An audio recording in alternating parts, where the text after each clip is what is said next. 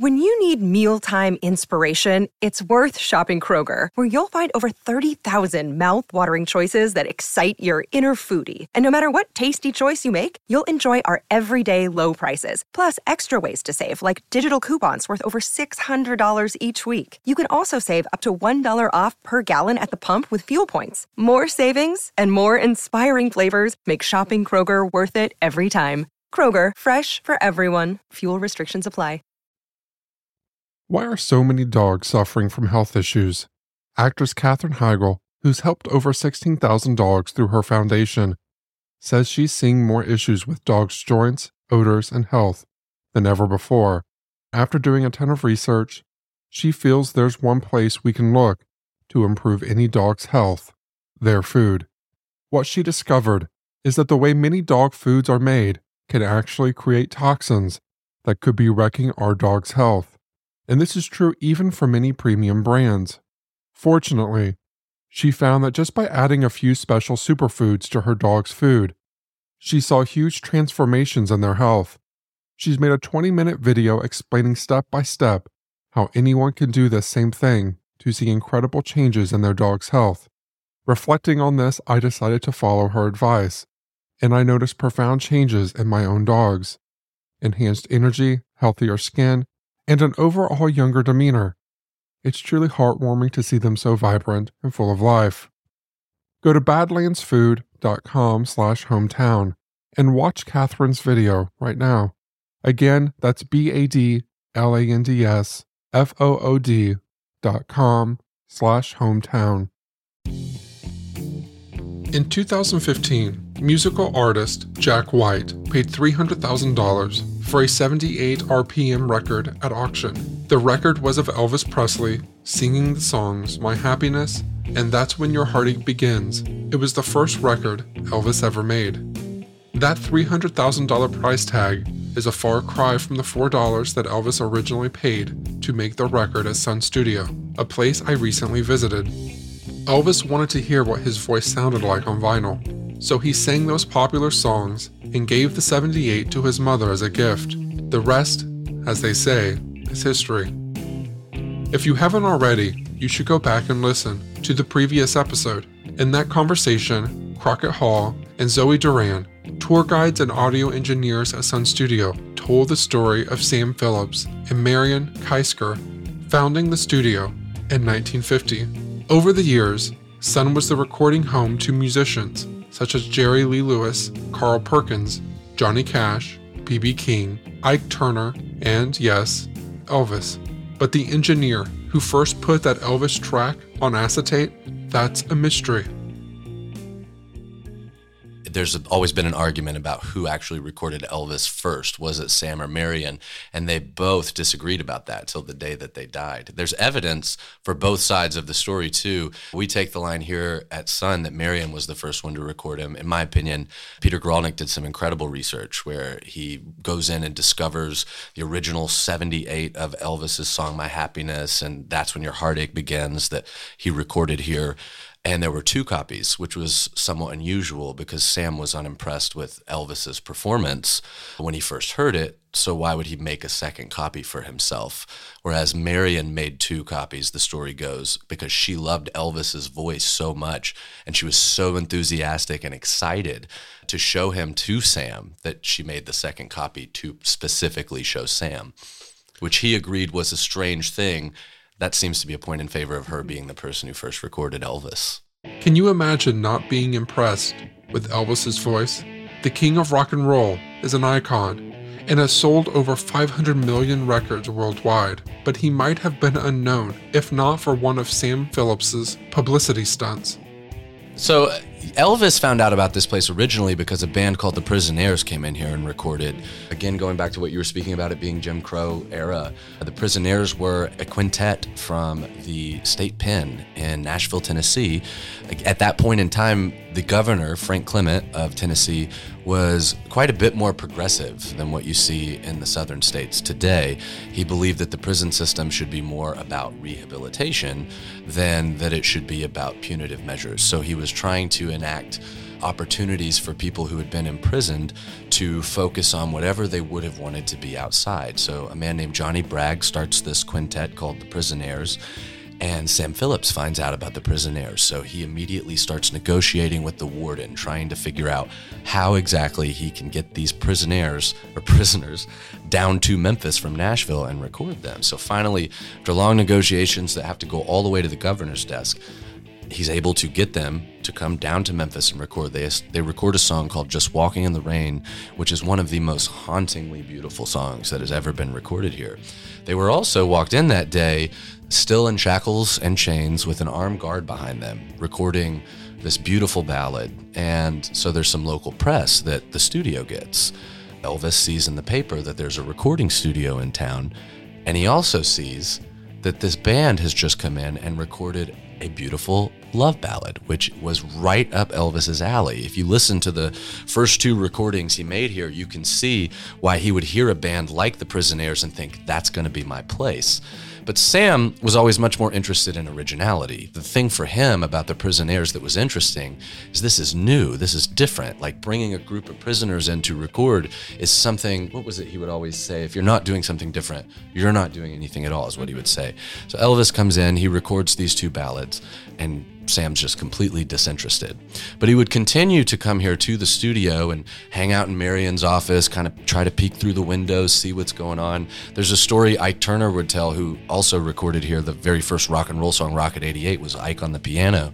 He tells a story about Elvis hanging out at what until about 2 months ago was a Pancho's Mexican restaurant in West Memphis, Arkansas, where all of the black clubs were at the time. And Elvis would hang out by the back door, which was where all the musicians would go and smoke, and he would just stand there and watch Ike Turner. And Ike remembers looking down and wondering who this young white kid is that's hanging out by the back door. So Elvis always had a wide variety of interests in music. He'd grown up in the poorer parts of Tupelo, and he had grown up right along with black people. So it was a community that he had a familiarity with from also coming from a very poor background himself. So he continues to come in here. Marion is just absolutely head over heels, thinks he's going to be an incredible star. But he's also, what's kind of lost to history in our world, where he did become this almost godlike figure, is that at that time, Elvis was an acne-scarred kid who wore the weirdest clothes and had the strangest name that anybody had ever heard, was obsessed with gospel music and R&B music, which was not something you often saw in white people his age at the time. And he has all of this wide berth of this knowledge, and he just wants it so bad. So he keeps coming back. Finally, Sam says to Marion one day, he's just bemoaning about how he's got this idea for a rock and roll group, and he can't figure out who he wants to use as a singer. It's been about a year and a half since Elvis first came in and recorded My Happiness, and that's when your heartaches begin here. And Marion says to Sam again, what about Elvis? Why don't you give him a chance? And so Sam talks to Scotty Moore, who was Elvis's original guitar player, and he's like, I want you to take Elvis and I want you to audition him. And they go to a place that is now a restaurant called Cafe Eclectic, and just above there was this rehearsal space that Scotty and Bill would rehearse in. And so they get together, they go through every song that Elvis knows, and Scotty comes back to Sam and he says, I think there could be something here. I think it'll be worth doing the recording session. Let's do the recording session. So Elvis comes in, Sam places them around the room, and he's just nervous as all get out. He's pacing the floor, tugging at his hair, and just really in his nerves. And he's playing everything he can think of, all these soft ballads and country songs, and which is really way more his background than anything else. And Sam is just sitting back there, letting him get it out and giving him a chance. I mean, he's a young kid. He's like 19 at this point, maybe 20 years old at most. And Sam's giving him his chance and his opportunity, but he's really unimpressed, and he can see that the session isn't going in the direction that Sam really wanted it to go. So he walks out of the control room and here into the studio, and he says to the group, why doesn't everybody just go take a break? So Bill puts his instrument, his upright bass down, Scotty's putting away his guitar, and Elvis just nervously jumps into this version of That's All Right Mama, which was a song by Arthur Big Boy Crudup, who was a gut bucket blues performer that Sam was absolutely obsessed with. He loved Arthur Big Boy Crudup's song. Never recorded here, but it was one of his favorite blues musicians. And Elvis must have known that to some degree. Sam was also a proselytizer and would often run into this room and say, make it sound more like this. And he'd play Arthur Big Boy Crudup records too. So it's also possible that he had at some point in the night said to him, do you know anything like this? But Elvis jumps into That's All Right Mama, and he's just kind of bouncing around the room, goofing off. And Scotty starts goofing off along with him. And then Bill picks his bass back up, and they start playing. And they're playing at this much faster tempo than the song actually is, and moving around. And Sam runs out of that room, and he says, whatever you're doing, faster and louder. But he does this song, and Sam is immediately impressed with That's All Right Mama. So he makes a 78 acetate of it, and he takes it to this man. We have a photograph in here, a man named Dewey Phillips. Dewey was a very popular radio DJ here in Memphis. Dewey Phillips, of no relation to Sam, by the way, is a wild character and an often overlooked figure in the history of rock and roll. I'll cover him in the next episode. And so Dewey Phillips is taking the record that Elvis records that night, That's All Right, and he plays it, and immediately the phone lines light up. He also is very particular in noting that the song he's just played is by an artist from Humes High, which is a coded way to let the audience know that was a white boy that you just heard. While the phones are lit up, it's rumored he played the song anywhere from 14 to 27 times that night, and he calls Elvis's mother at home to try and find Elvis, to bring him into the studio because of, it literally is like the scene in That Thing You Do where they're just running through from hearing their song on the radio for the first time. But Elvis was so nervous about his music being played on the air that he'd gone to the movies, and he was just at the movies watching one movie after another, had no idea that people love the song so much. They're calling and calling and calling and asking it to be played again and again. And so Dewey says to Gladys, he's like, go get that boy from the theater and you bring him to me. Gladys and Vernon take Elvis down to the Hotel Chisco, where Dewey would broadcast from, which is still a building that stands here in Memphis. It's now an apartment units. And he sits Elvis down. He says, are you nervous, boy? And of course he is. And they start talking, and Elvis says to him at the end of them conversating, so when is my interview supposed to start, Mr. Phillips? And he's like, boy, you've been on the air this whole time. So Dewey's another important character, and then really from there, so much of it, the rest is the history with Elvis that we kind of know of. He skyrockets locally, goes down and is kind of laughed out of the Opry originally, which I feel goes to show that they've always had poor taste. And then it eventually goes to the Louisiana Hayride and actually gets on the Hayride, and they love him in Louisiana. It goes over so well and does show after show. Ultimately, that's where Colonel Tom becomes involved as well. Is Colonel Tom has just lost an artist. Colonel Tom, of course, being the manager that Elvis would have until the end of his life. Colonel Tom had just lost his artist, Hank Snow, and he always considered himself to be a one-man manager, one person. And so he's looking for an artist, and he sees this kid that started blowing up regionally, and he approaches Sam and he says to him, I'd like to purchase Elvis's contract. And Sam quotes him a ridiculous number that he doesn't think Colonel Tom will ever be able to get, and a deadline. And he says, you've got to get me $40,000 by this date. If you don't have it, the deal is off. I'm not selling his contract. So Colonel Tom starts calling every single record label he can. He goes to RCA, and RCA is like, we've never paid anywhere near this much for an artist, for an unknown. That seems like a horrible deal. Originally, it looks like it's not going to happen. But in the 11th hour, Colonel Tom, as he was with his wily ways, is able to get the deal on. Takes the money to Sam. They sign the contract at the Peabody and then come back here, get their pictures taken. The photographs that we have on the wall here are from that evening where Elvis had the contract signed.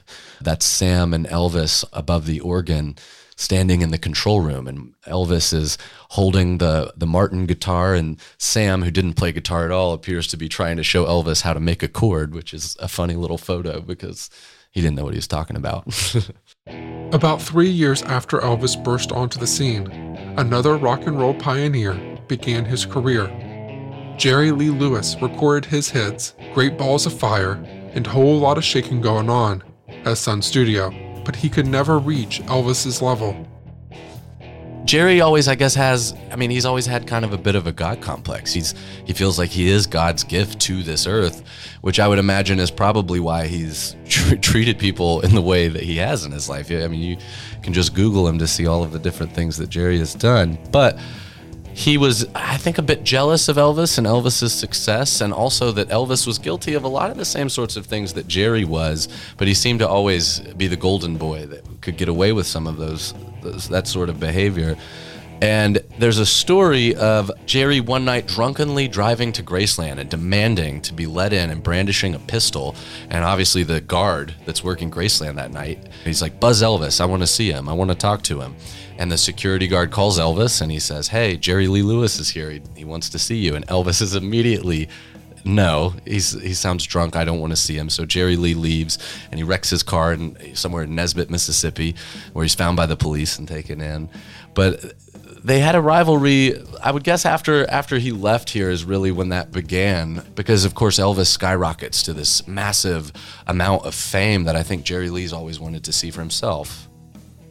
I want to say I heard that one of Lewis's tours overseas was canceled when they learned more about his private life. It was sort of going to be like a make or break moment. Exactly, yeah. And the news got out and he lost all of his dates. Is that right? So he was playing in England at the time, and Judd Phillips, who was Sam's brother and Jerry Lee's manager for a long time in his career, Jerry had married his first cousin at the age of 12. Non-consent, even by legal standards. Yeah, and he marries her, and Judd sits Jerry down before they go to England, and he tells him, like, this is your sister, this is your family, this is not your wife. You do not tell the press that this is your wife. Do not mention this, because he understands how that's going to go over. Of course, Jerry Lee gets off the plane, his arms around Myra. The press is asking him, "Who's this?" And he's like, "This is my wife, Myra." People start asking questions, and he does end up getting, I think he plays to more and more dwindling crowds, and then gets the whole thing canceled, comes back and starts making gospel records, which was the formula gospel and country, really, country records more so, which was the formula he kind of followed his whole career when he was on the outs in public society, was he'd go back and make country records again. And then he'd go back to rock and roll when he'd won the crowds back over. Elvis and Jerry Lee formed half of the famed $1 Million Quartet. The other half included Carl Perkins, known as the King of Rockabilly, and Johnny Cash. From the stories that I've heard, it was Johnny initially came in trying to sell the appliance to Marion, and that was how he ended up kind of finagling his way to audition with Sam. Now, I would say you would be able to say the story better on how he was waiting on the steps, and they all wanted to do gospel music. Johnny, Elvis, Carl, and Sam just had no interest in that. He didn't think it was something he would be able to sell. It didn't grab his attention or excite him, and that was really one of the core principles to him and his artist, was if you're going to come in with something, make it yours. I don't want you to be doing what you think you should be doing. I want you to be doing what you are. And so he initially rebuffs Johnny. Johnny comes back and comes in with, do you remember what the first song he did was? Might have been Big River. It's different, I believe, in the movie than it is in the. I know. I mean, I've read all the books, but it's also been 5 years since I started and read those, so I'd have to look it up to see which song it was. Might have been Cry, Cry, Cry. It wasn't Walk the Line. It wasn't Walk the Line. I think it might have been Cry, Cry, Cry that he came in and got more recognition. Sam wasn't a big country music fan either. He really didn't understand or see the point. There's also like blues, rock and roll, R&B. He really wasn't into anything other than those kind of genres, unless it was something new and different. But Johnny had a different sound. He didn't sound like Nashville. And see, that's the thing, that Memphis and Nashville have always kind of had this weird rivalry that goes both directions, but Memphis gets a little more loud about it because we're often a forgotten city to some people. And that dates back, I would argue, I would say back to then, because Sam wasn't interested in sounding like Nashville. He wanted Memphis to be what Memphis is. So if you're going to do country music, I want to hear it in a different light. And I think it's inarguable that Johnny Cash brought a side out to country music that wasn't really existing at that moment in time. One night, that group got together for the most famous jam session in rock and roll history. So the night this picture was taken, Carl Perkins, who is in black in the photograph holding a guitar, and he's also the person who wrote Blue Suede Shoes, he's in here working on a song called Matchbox, which would later be covered by the Beatles. It's one that Ringo sings. I believe they recorded it in Germany. And it's a great example of Sam's brilliance as an audio engineer, because if you listen to the Beatles version of Matchbox versus the version that Carl cut here, you can really hear the vibrancy and liveliness that this room has that's tougher to get out of wherever they were recording in Germany. But so Carl's in here working on Matchbox, and he's working with a brand new session piano player that has just shown up one day from Louisiana. The story goes that he'd sold a few dozen eggs with his father to be able to afford the gas from Louisiana to Memphis. And they get up here, and that man's name is Jerry Lee Lewis. He's in stripes in the photograph standing behind Carl Perkins, and he's the session piano player that night. Well, Elvis always loved to he'd just get a whim and he'd go anywhere. There's stories of him flying to get a peanut butter banana sandwich, I believe in Denver or somewhere out west, flying Lisa Marie to do that. And he would just get a whim and he'd go do something. I've had people walk up to me and tell me some of the wildest stories after a tour of places and times they've seen Elvis, like pulling up at a stoplight, and then there's Elvis. He waves at you before he rides off into the night. Some people still say that happens. There's also a great story of him showing up at funeral homes, because at that time, the ambulance drivers were being dispatched from funeral homes. So he would go, they'd be there till early in the morning. He would go hang out with these EMT drivers at the time at the funeral homes just until early in the morning. A woman came in once and said her dad worked at a funeral home where he would just frequent at odd hours of the night because he would be up lonely and want to go hang out. But that night he decides to come here to the studio. He's on his Christmas break. He's also on the rise because he's just had a hit with Can't Help Falling in Love. Right? Or no. Don't Be Cruel is what it was, which was also the very first song that Sam heard him record post-Sun, that Sam heard it and thought he's going to be just fine. It took them a while. RCA also was ready to hire Sam to come from Memphis to Nashville and produce the sessions because Elvis was having such a difficult time in Studio B at RCA to get into the groove. They also couldn't figure out how Sam was getting the slapback tape sound because that had not yet been popularized as a technique within the audio world. But Elvis comes up here to the studio, and immediately the session stops. He starts hanging out, and Sam has this great idea. He makes 2 phone calls. His first phone call is to Johnny Cash's house, and he tells Johnny, you got to get down here. Elvis is down here. And Johnny is not in his traditional all black because he was getting ready to go and do some Christmas shopping that evening.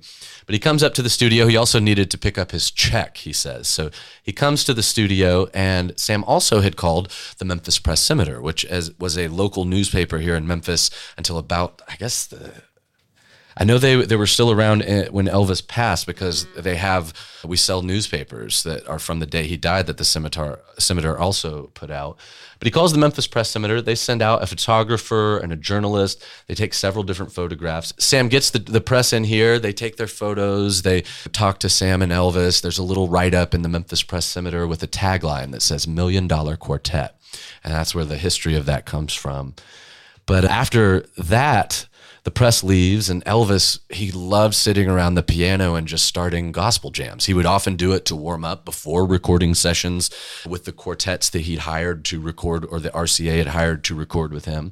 And it was kind of a warm-up exercise. It was also just a true passion of his. There's stories of him just sitting at home, and suddenly he would break out into gospel songs. And so they sit in here, and they're all just kind of trading like musicians do, and they all got their instruments, and they're trading song for song.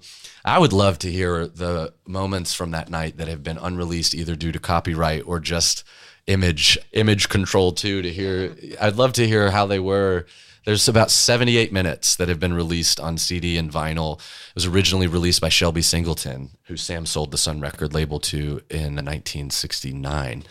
And Shelby was sued by every single one of their record labels because they were all owned by different record labels at that time.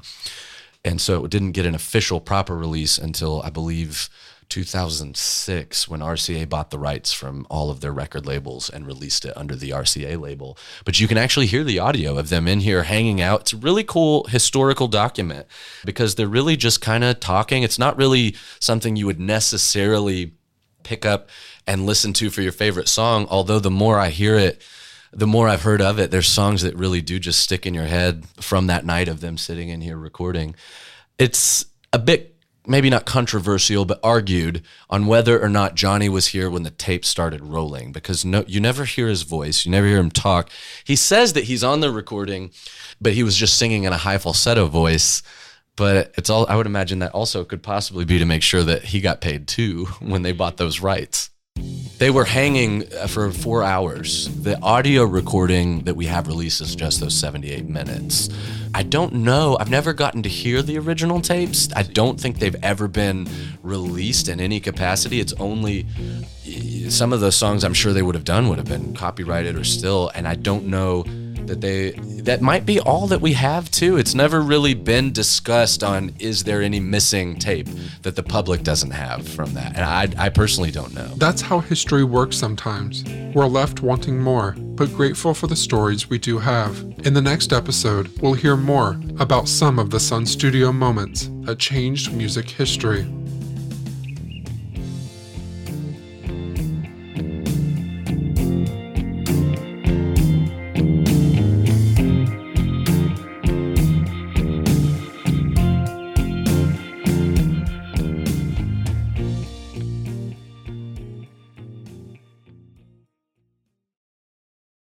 Save big on brunch for mom, all in the Kroger app.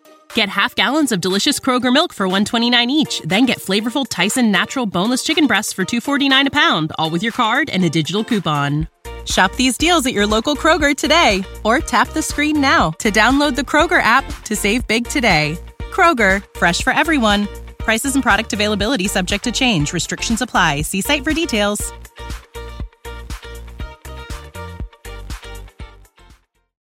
When you need mealtime inspiration, it's worth shopping Kroger, where you'll find over 30,000 mouth-watering choices that excite your inner foodie. And no matter what tasty choice you make, you'll enjoy our everyday low prices, plus extra ways to save, like digital coupons worth over $600 each week. You can also save up to $1 off per gallon at the pump with fuel points. More savings and more inspiring flavors make shopping Kroger worth it every time. Kroger, fresh for everyone. Fuel restrictions apply.